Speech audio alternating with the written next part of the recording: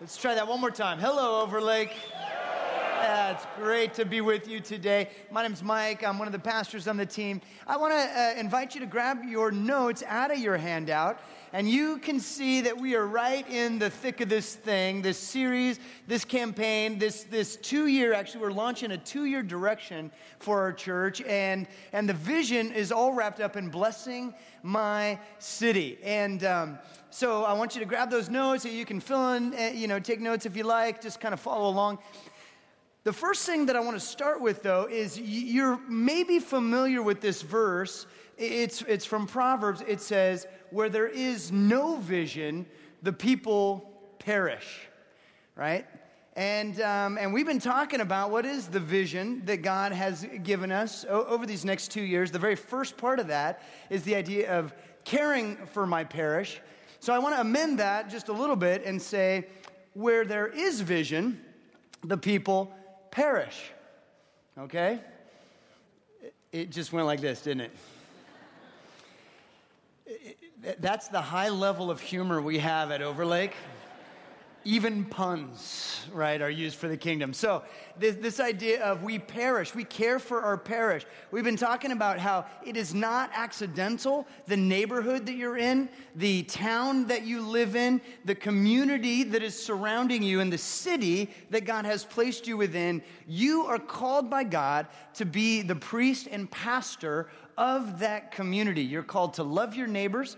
You're called to care for your parish. You're called to bless your city. And we've been talking about that. If you want to look it up later at Jeremiah 29:7, that's the verse where God speaks to his people. So there's a few reasons why we want to go after this. The first is that God tells us to, and we think obedience to God's kind of a good idea. So that's the first thing. Second reason is because we believe transformation is possible. We believe that God is, by his grace, by his love, he is invading our lives. He is in the process of transforming us.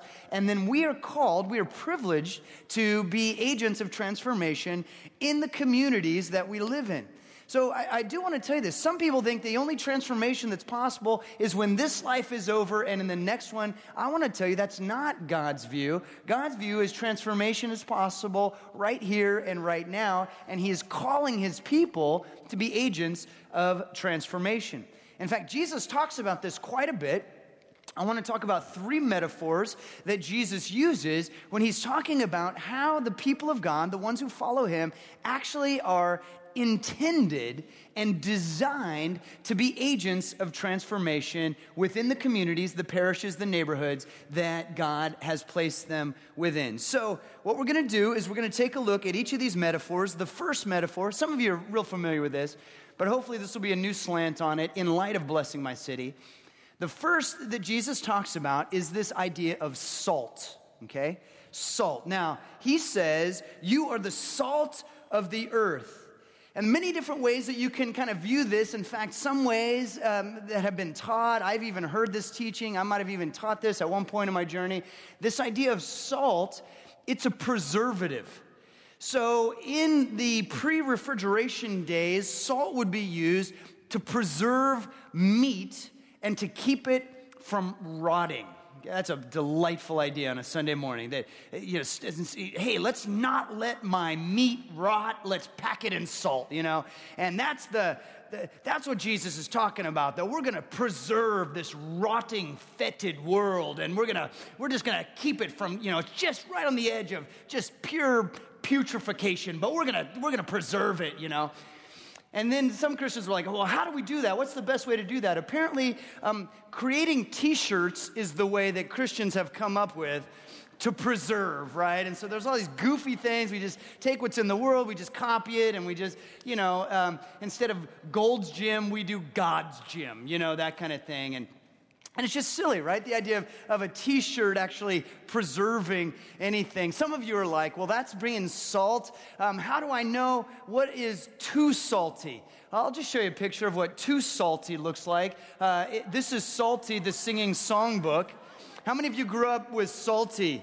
Yeah, God bless you. I see that hand.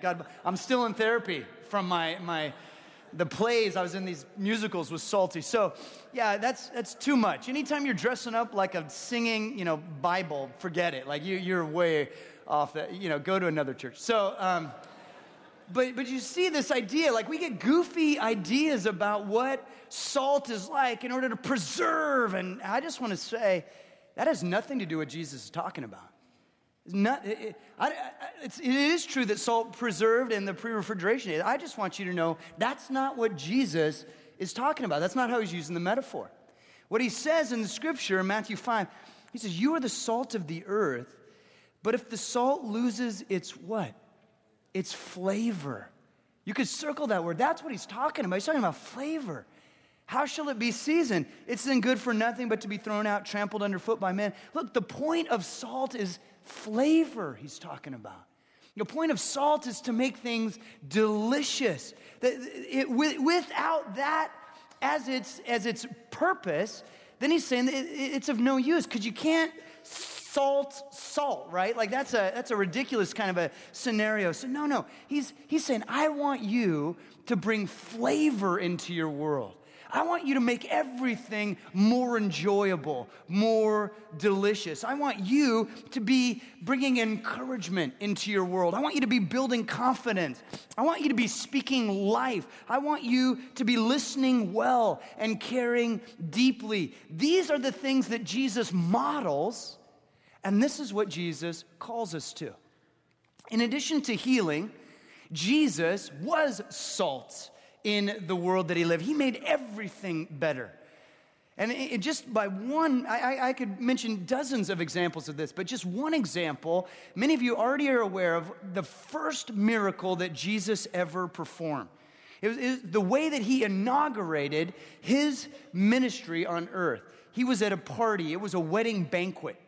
And it had been going on for quite some time, and the wine had run out. Okay, and so what is it that Jesus does to sort of inaugurate his earthly ministry? He transforms water into wine and tons of it.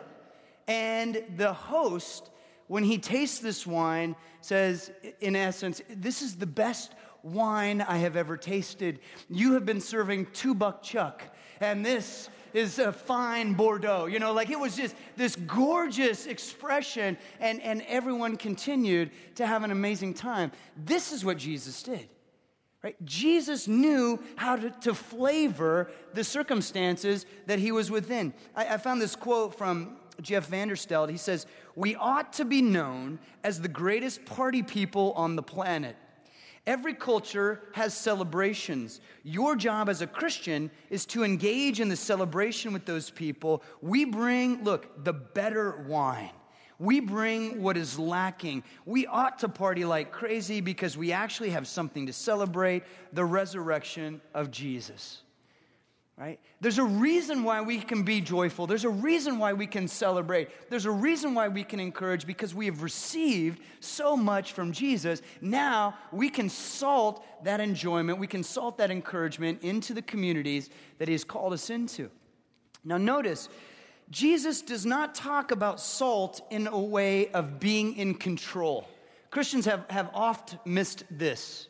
We've sort of thought that the only way to make a difference in the world, to transform the world, is to be in control of the world. Friends, we get off track really, really quickly. I don't think Christians should ever be in control. It's so much better for us to be servants of everyone. And that's what Jesus did. And so, this is the picture of salt, right? Bringing flavor, that we're salting, we're bringing out deliciousness in everyone. So the question I would ask you, how is it that you are spicing up your city? How are you adding deliciousness to your parish? How are you flavoring your neighborhood? We need to take this challenge that Jesus gives us. You're the salt of the earth, and we need to ask ourselves practically, well, how am I being the salt then in the place that God has assigned me? You're the salt, man. We got to be the salt. We got to actively be salting and flavoring wherever it is that we go. C.S. Lewis has a great analogy about salt. And he says, if you could imagine a person who has never, ever tasted salt, never seen it used, and he comes and has a meal with you, and he witnesses you sprinkling some salt on your steak and some salt on your broccoli, and he sees that you've got a dessert of salted caramels. And the person who has never seen salt be used makes an assumption. Oh, what you've done by putting salt on these three food products is, that doesn't sound very appetizing, these three, your food, is you have made them, by putting salt on them, you've made them taste the same. That's what the assumption would be. But C.S. Lewis says, no, in reality what you've done is you've drawn the unique flavors out of each one. See, God is not interested in uniformity. He loves variety. That's why he made it. No. When we bring salt, we're not trying to make everyone clones. We're not trying to turn everyone into the same person. No, what we're trying to do is bring out the uniqueness, the genius in each and every person, right? We're trying to show everyone that you are made in the image of God, that there is beauty in you, that there is joy available, that there's peace for you, that there's a contribution each of us have to make, and we draw that out of each person. That's what salt does. Flavors the whole thing, right? Question, how are we doing at being the salt? That's the first metaphor Jesus used. The second metaphor is the metaphor of light. It's the metaphor of light. Jesus talks about being light. You're the salt of the earth, you're the light of the world. Jesus is talking about this. And again, we tend to make some assumptions about what that is, right? We made this assumption about salt. Salt preserves. The light assumption is light exposes, right?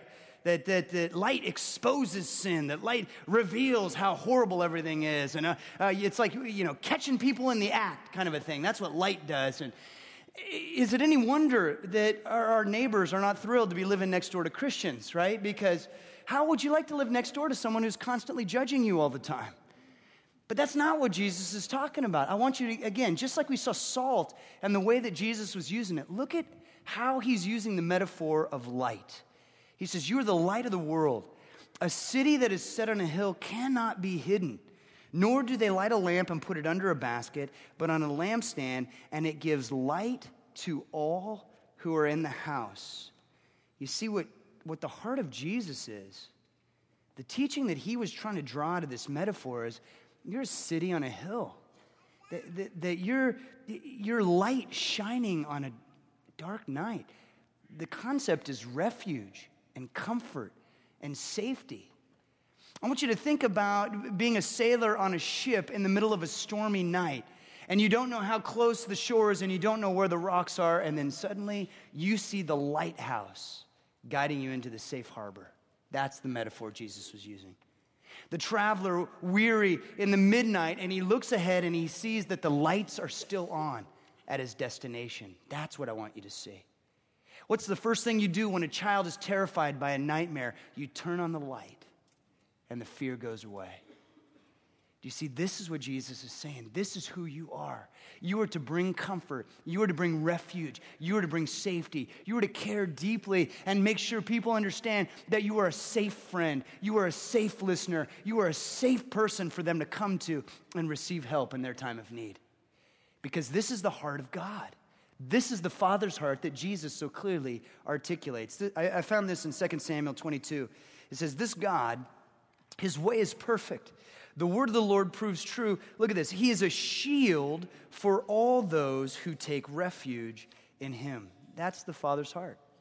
The Father's heart is he desires to be a shield. He desires to be a safe fortress, to be a refuge for us. And that's what Jesus invites us into. That we can communicate comfort, we can communicate care, and be a shield for others, speak life into others, care deeply for others, serve others. Because we've received his light and his comfort, we can offer those to the people that are around us. You've probably heard the old saying, it's better to light one candle than to curse the darkness. It's true. There are actually a lot of people who make really good livings cursing the darkness. A lot of them pastors. Some of them politicians. Right? It's super easy to curse the darkness, but what's better? Light a candle. See, I want you to understand that in the contest between light and dark, there is no contest. That light is amazing. Light never submits to darkness, darkness always submits to light. Even think about the practical, like the physical realities. You know, light is something. I don't really know what it is, but it is something, right? It is waves and it is particles. And it blows my mind. I dropped out of physics class. I don't know what it is, but it is something. It's a thing, right? It's this beautiful creation of God, light. But darkness is nothing. Darkness is literally space waiting for light to show up. Yeah, there's no contest. You flip on the light, and darkness doesn't engage in a wrestle match with it. Darkness doesn't stick around. Should I leave? Should I stay? I don't know. You turn on the light, darkness goes, right? That's what I want you to see, that Jesus is saying, you're the light. And where you show up, there is light, and there is comfort, and there is refuge. This is the mentality that Jesus invites us to. These are the gifts that he invites us to bring to our community, that we bring comfort, that we bring refuge. I want you to write down a phrase and just kind of think about this over the course of the next few weeks. Write down this phrase: divine leadership makes life better for everyone. That when we are listening to God, when we're walking in his grace, when we're filled with his love, this idea of divine leadership, it makes life better for everyone in our sphere of influence. Okay? If we're not adding flavor to our parishes, if we're not bringing comfort to our cities, then we are missing the main thrust of Jesus' teaching. And then the third metaphor that Jesus uses is this metaphor. It's Luke 13:20. And again, he said, "To what shall I liken the kingdom of God? It is like leaven, which a woman took and hid in 3 measures of meal till it was all leavened." Okay, leaven. A little leaven lifts the lump. That's a tongue twister I just made up. I'm trying really hard to not use the word yeast. I just don't think that preaches well on a Sunday morning. So we're going to stay away from yeast and keep the idea of leaven. And the metaphor that Jesus is using here, he's saying, look, this woman takes a little leaven and she mixes it in with 3 measures of meal, 3 measures of flour, and it's all leaven. Some of you are asking, well, how much is 3 measures? And I looked it up. 3 measures is 2 pecks of flour. In case you're doing a little baking later, how much is 2 pecks? It's several bushels. I don't know. But the point is pretty easy. It's just a little bit of the leaven, and the whole thing rises. Right? In fact, that's the word I want you to focus on, is the word lifts. Just a little leaven lifts the whole. And that's what Jesus is saying about you. And that's what he's saying about me. Just a little, it just takes a little. It just takes a little love. It takes a little care. It takes a little intentionality. It just takes a little focus. It just takes a little care. But you can lift the entire thing. That's his plan for you. That's his call for you. And as we're obedient to him, this is how we're going to care for our parish, love our neighbors, and bless our cities. You know, maybe a better, some of you are bakers, so that leaven thing works really well for you. I'm not a baker. I attend bakeries, but the way in which I think is an analogy that hits me really, really well is the analogy of an aroma. I want you to just think of an aroma. You know how incredibly powerful aroma and memory are linked. So I grew up, Southern California. I got my driver's license at 16. My buddies and I would always jump in my car. We'd go down to Laguna Beach, this place where all the high school students hung out, and we would do this day in and day out every day for a long summer. Summers in California, they last about 280 days. And so we just have all this time. So even now, if I smell, tropical tan coconut oil, you know what that is? It's like Crisco for your body, right? If I smell that coconut flavor, I can feel sand in my toes. Like, it's that powerful. It just takes a little bit. Some of you, it might be like with baked goods, like you're walking the mall and you smell Cinnabon, right?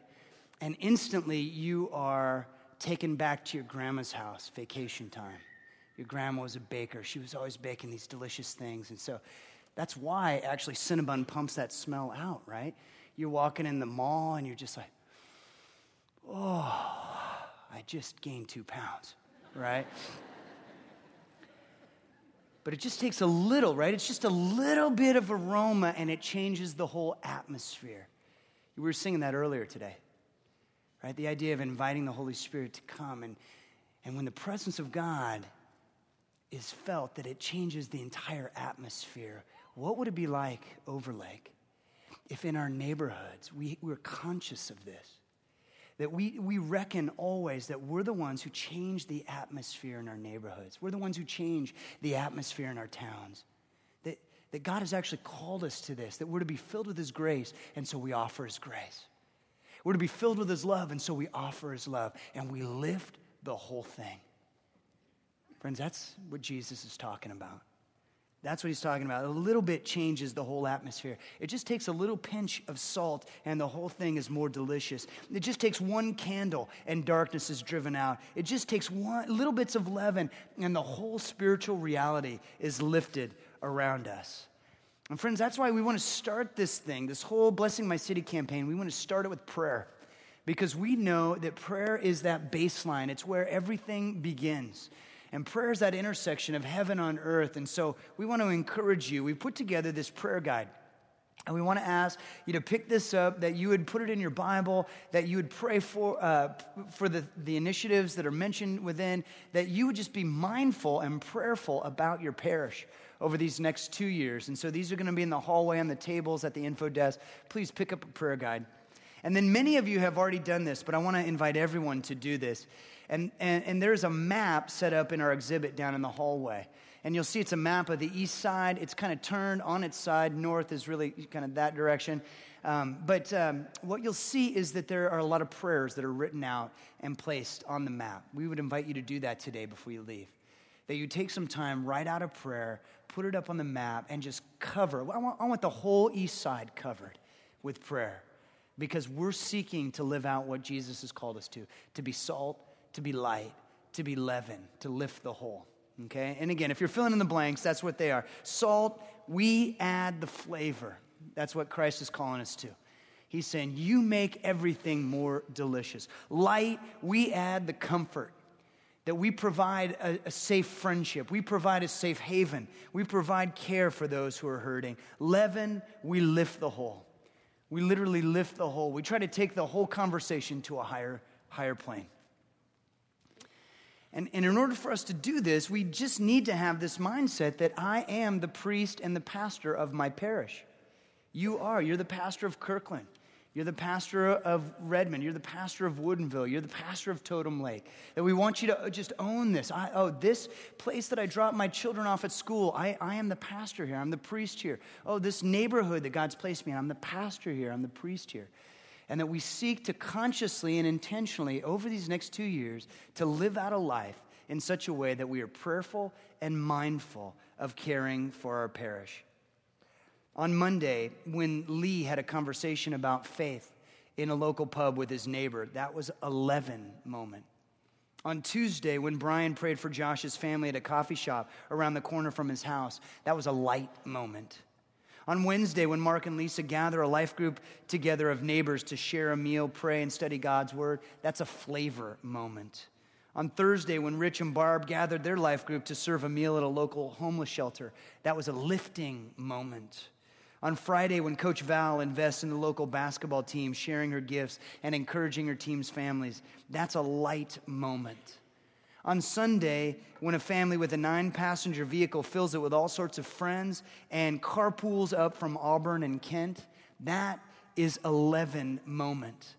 Because on Sunday, when we all gather here in this place where all of our parishes come together, we experience God in a powerful way as we corporately worship Him and recommit ourselves to His kingdom. We get to celebrate these moments when our church is breaking out all over the area where our people are caring for their parishes.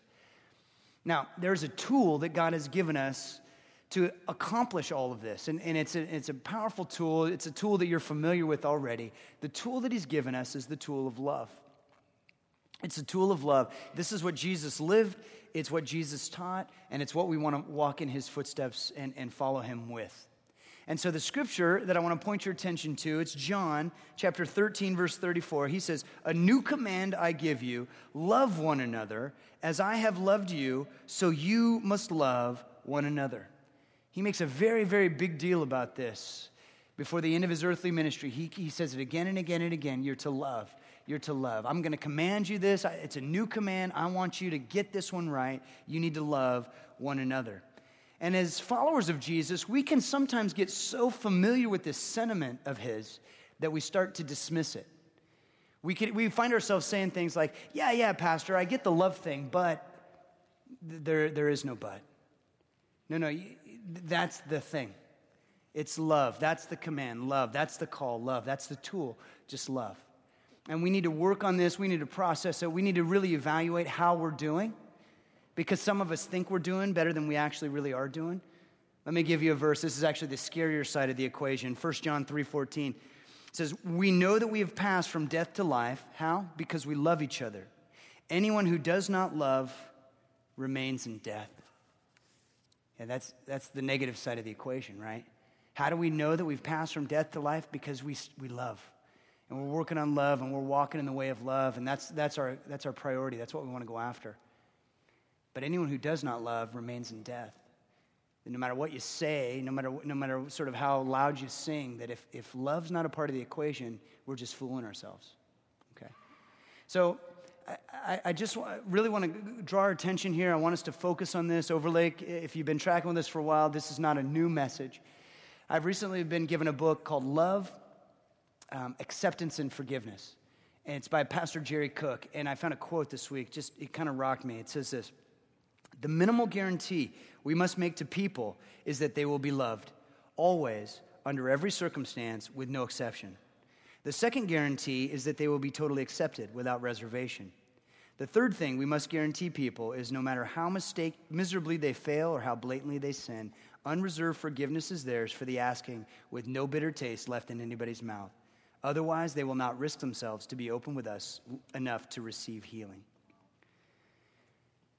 Some of our ministries are doing a great job of living that verse out, and many of our hearts are already there. But this is a challenge for us to walk. Some of you have a little pushback. You're like, wow, Mike, that sounds like ridiculous love. That sounds like outlandish love.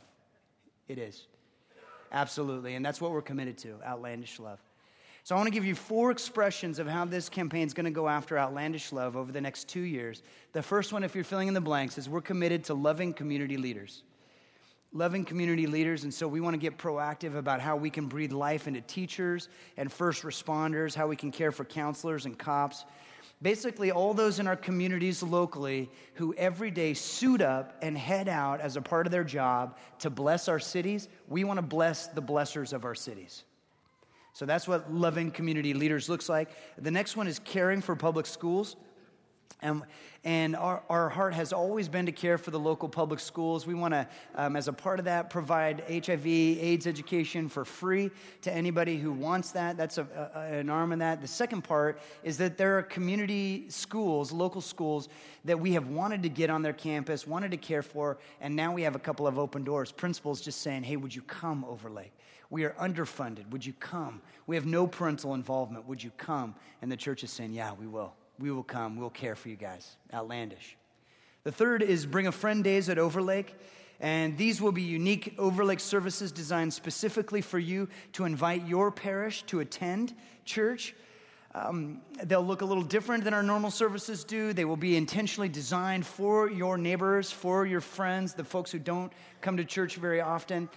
I'll just give you one example. We recently had a kind of a big, fun celebration day. It was in February on Super Bowl Sunday. And there was a lot of fun, a lot of energy, a lot of people wearing the jerseys, that kind of a thing. Of course, the Seahawks were in it. It was such a good day that we actually are in talks with the Seahawks organization asking if they will repeat that every year. Just to help our programming out a little bit. And then the last expression here is we want to expand our Safe Families program. Safe Families is an incredible program, and there are about 70 families right now at Overlake that are a part of it. But it is to care for a family that's in a vulnerable season. So what happens is the parents get in a tough situation, whether it's financially because of whatever reason. It could be because of substance. It could be because of abuse. There are many reasons. But what happens is if there's no care for those families, then the state gets involved and the children are removed for foster care, and that's what happens. So we're not against foster care. Many of you are involved in foster care. Thank you for that. But what Safe Families is it's to care for a family right in the middle of that scenario. So we care for the parents, and we provide Celebrate Recovery and counseling and support, what they need in that season to kind of get back on their feet. And then we also have families that will care for the children as well, and so that they can be reunited quickly with their families. So it's an incredible ministry, but we want to expand that and actually double that over the next 2 years, okay? So that's what Outlandish Love looks like, in addition to just how we care for our parishes. Right now, I want to turn over to John and let him share how God has stirred him in this regard. Thanks, Mike.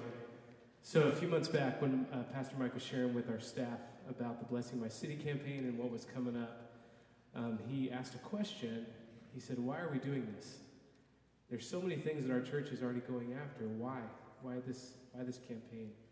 And he said, every city has people that Jesus died and cares for living in it.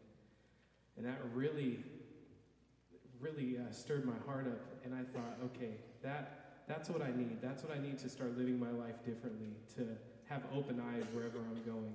Because I can, like all of us, just walk through life with blinders on and go about our schedule and go about our emails and things. So this song was kind of birthed out of that, and it's really asking Jesus to speak to my heart individually so that I can be that light that we're talking about. So I hope these lyrics challenge and bless you at the same time.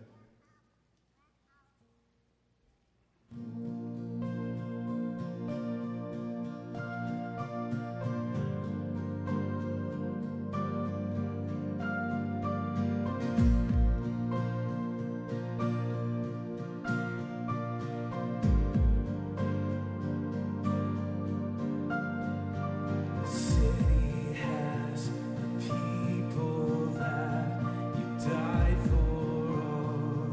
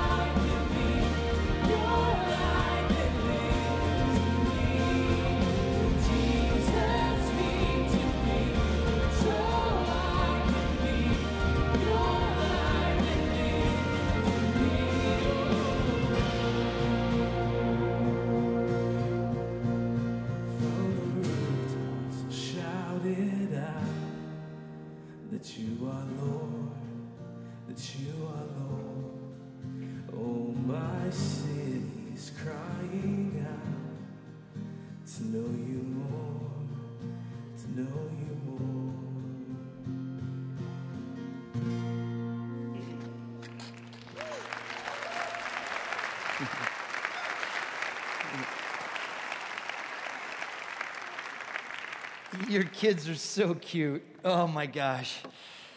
So great to see. So as they came in and they dropped off their boxes here, these boxes have piggy bank money that some of the kids have brought over the course of this week.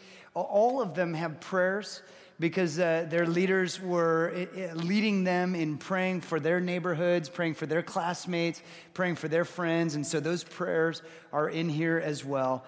And as we talked last week, the children are participating in helping us with one of the expressions of this campaign, which is building Kidtown Park, which will happen down the hallway just across from the Kidtown station. So this is, again, just a part of what it looks like for us to participate in the campaign. What I'd love to have you do is I'd love to have you grab the envelope out of your handout, the Blessing My City envelope. And you might want to take a moment to fill it out. Pat mentioned earlier there's some place in here for information. Listen, if this is your first time to Overlake, if you're just checking out this whole church thing, this whole God thing, this is really not for you. This is kind of family business right now because there are 3 ways to be involved in this campaign. We're asking everyone at Overlake to be involved in all 3. So the first commitment is a prayer commitment. That's why we started with that. The second commitment is a personal commitment. We're asking you to take personally this challenge to care for your parish. And then the third commitment is a financial commitment because just about every expression we have, and you've got those, hopefully you've attended a dessert, you've seen it in our brochure or on the exhibit, there's a price tag associated with just about everything. And so we want to be very clear about what it is that we're going to go after over these next 2 years.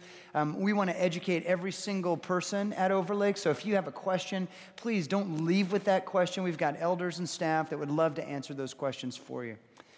But what I'd like to do is I want to be super clear because maybe I wasn't as clear. Several years ago, we did another campaign called OCC 2012. And what happened was maybe some communication breakdown. And I want to make sure that I do what I can to clarify. So here are a couple of jars. And this jar is filled with sand, but it's symbolic of our yearly general fund budget. It's roughly $6 million that you give, that we all participate in giving every year so that Overlake can be the church that God is calling Overlake to be. And this $6 million represents the day in, the day out ministry, the way in which God has used Overlake and will continue to use Overlake just in its daily ministry operation. So that's what this means. For those of you who are currently giving, thank you for that. Thank you for your faithfulness and your stewardship. What this represents is it represents the 25% increase over the next 2 years that is required if we're going to accomplish what it is that God's calling us to go after. So you can see that there's a full jar, or at least mostly full, and then there's one that's not so full. So here's the communication bit. Here's what we cannot do to fund the new initiatives. We can't go into here and start just sort of taking from this side and putting over here. There's an old phrase, you can't rob Peter to pay Paul. I don't know if you've heard that. I assume it was about the Peter, Paul, and Mary trio.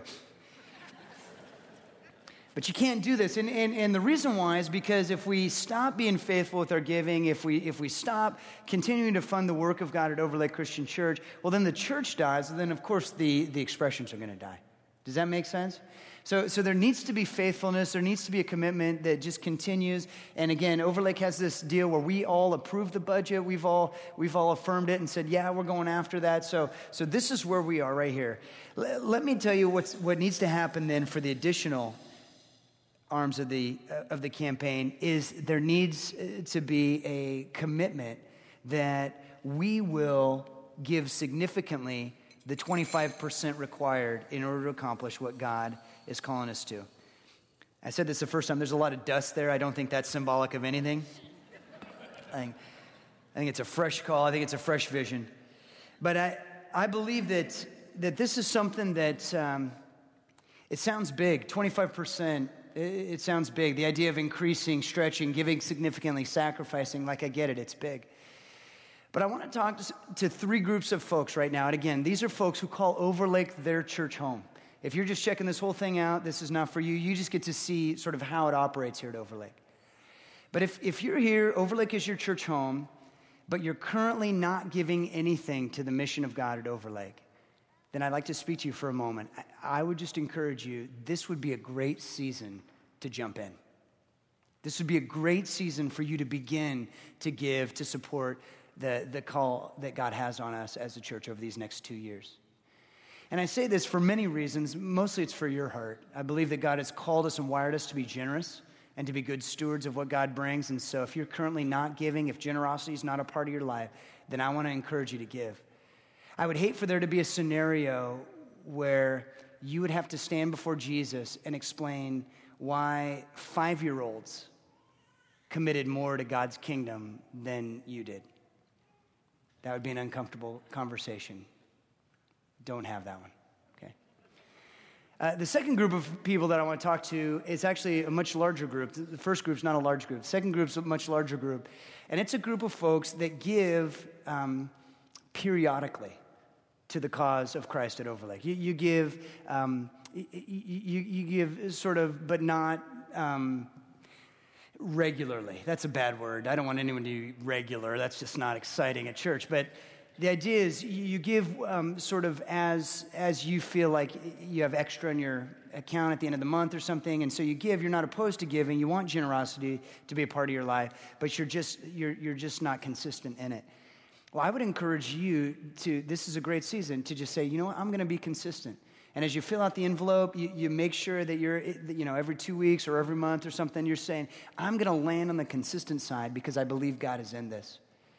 And then the third group of people, and actually it's the largest group here, it's the group that my wife Jody and I are a part of, and it's the group that you already give regularly. You're a consistent giver, and you're a good financial steward of the resources that God's given you.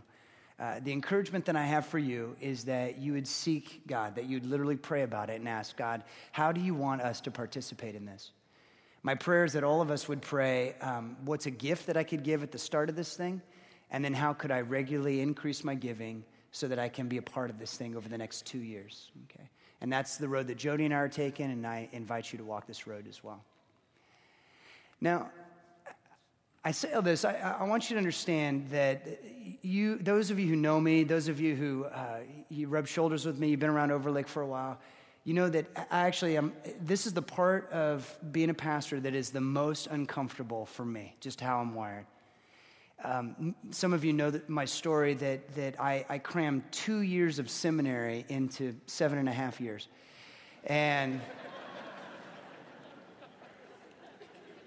while I was at that breakneck speed, I never once, there was never once any kind of a class, any kind of an expression that was, how do you lead a church to be good financial stewards, to be significant and sacrificial givers? Like, it just never comes up in seminary. And so this is where I feel the most stretched, the most out of my comfort zone. And just this week, I was talking to another pastor, local guy, Pastor Andre, and he was asking me, hey, what can I pray for you for? What's a burden? What are you carrying these days? And I told him about this campaign. I told him sort of how I felt that I just, this is where I struggle. This is I get all bunged up about asking you guys to participate financially in something that I really believe is close to God's heart. And Andre, it was just so great. He put his hand on my shoulder and he said, Mike, we serve a big God. He goes, you tell your people, we serve a big God. He said, you release it to him. He'll handle it. So I just want to invite you, you walk this road. We serve a big God. So even as we talk about making a commitment, you realize we serve a big God. And he will care for you and he will care for us. And we will accomplish what he's calling us to accomplish. So why don't you close your eyes and bow your heads and let's pray together.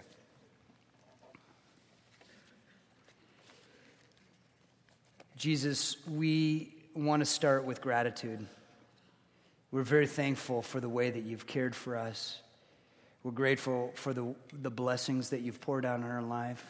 But even more than circumstantial blessings, we want to thank you for relationships. We want to thank you for joy. We want to thank you for provision. We want to thank you mostly for grace, for the fact that you have reached out to us in love. You've called our names. You've invited us into something this is great and as glorious as your kingdom. We're so thankful for that. And so, Jesus, because you have loved us and graced us and called us by name, we are taking seriously your call to be salt and light and leaven in our communities, to participate in this Blessing My City campaign in a way that is prayerful and personal and financial. And Jesus, we just ask that you would be a part of every step of this journey. In Jesus' name, amen.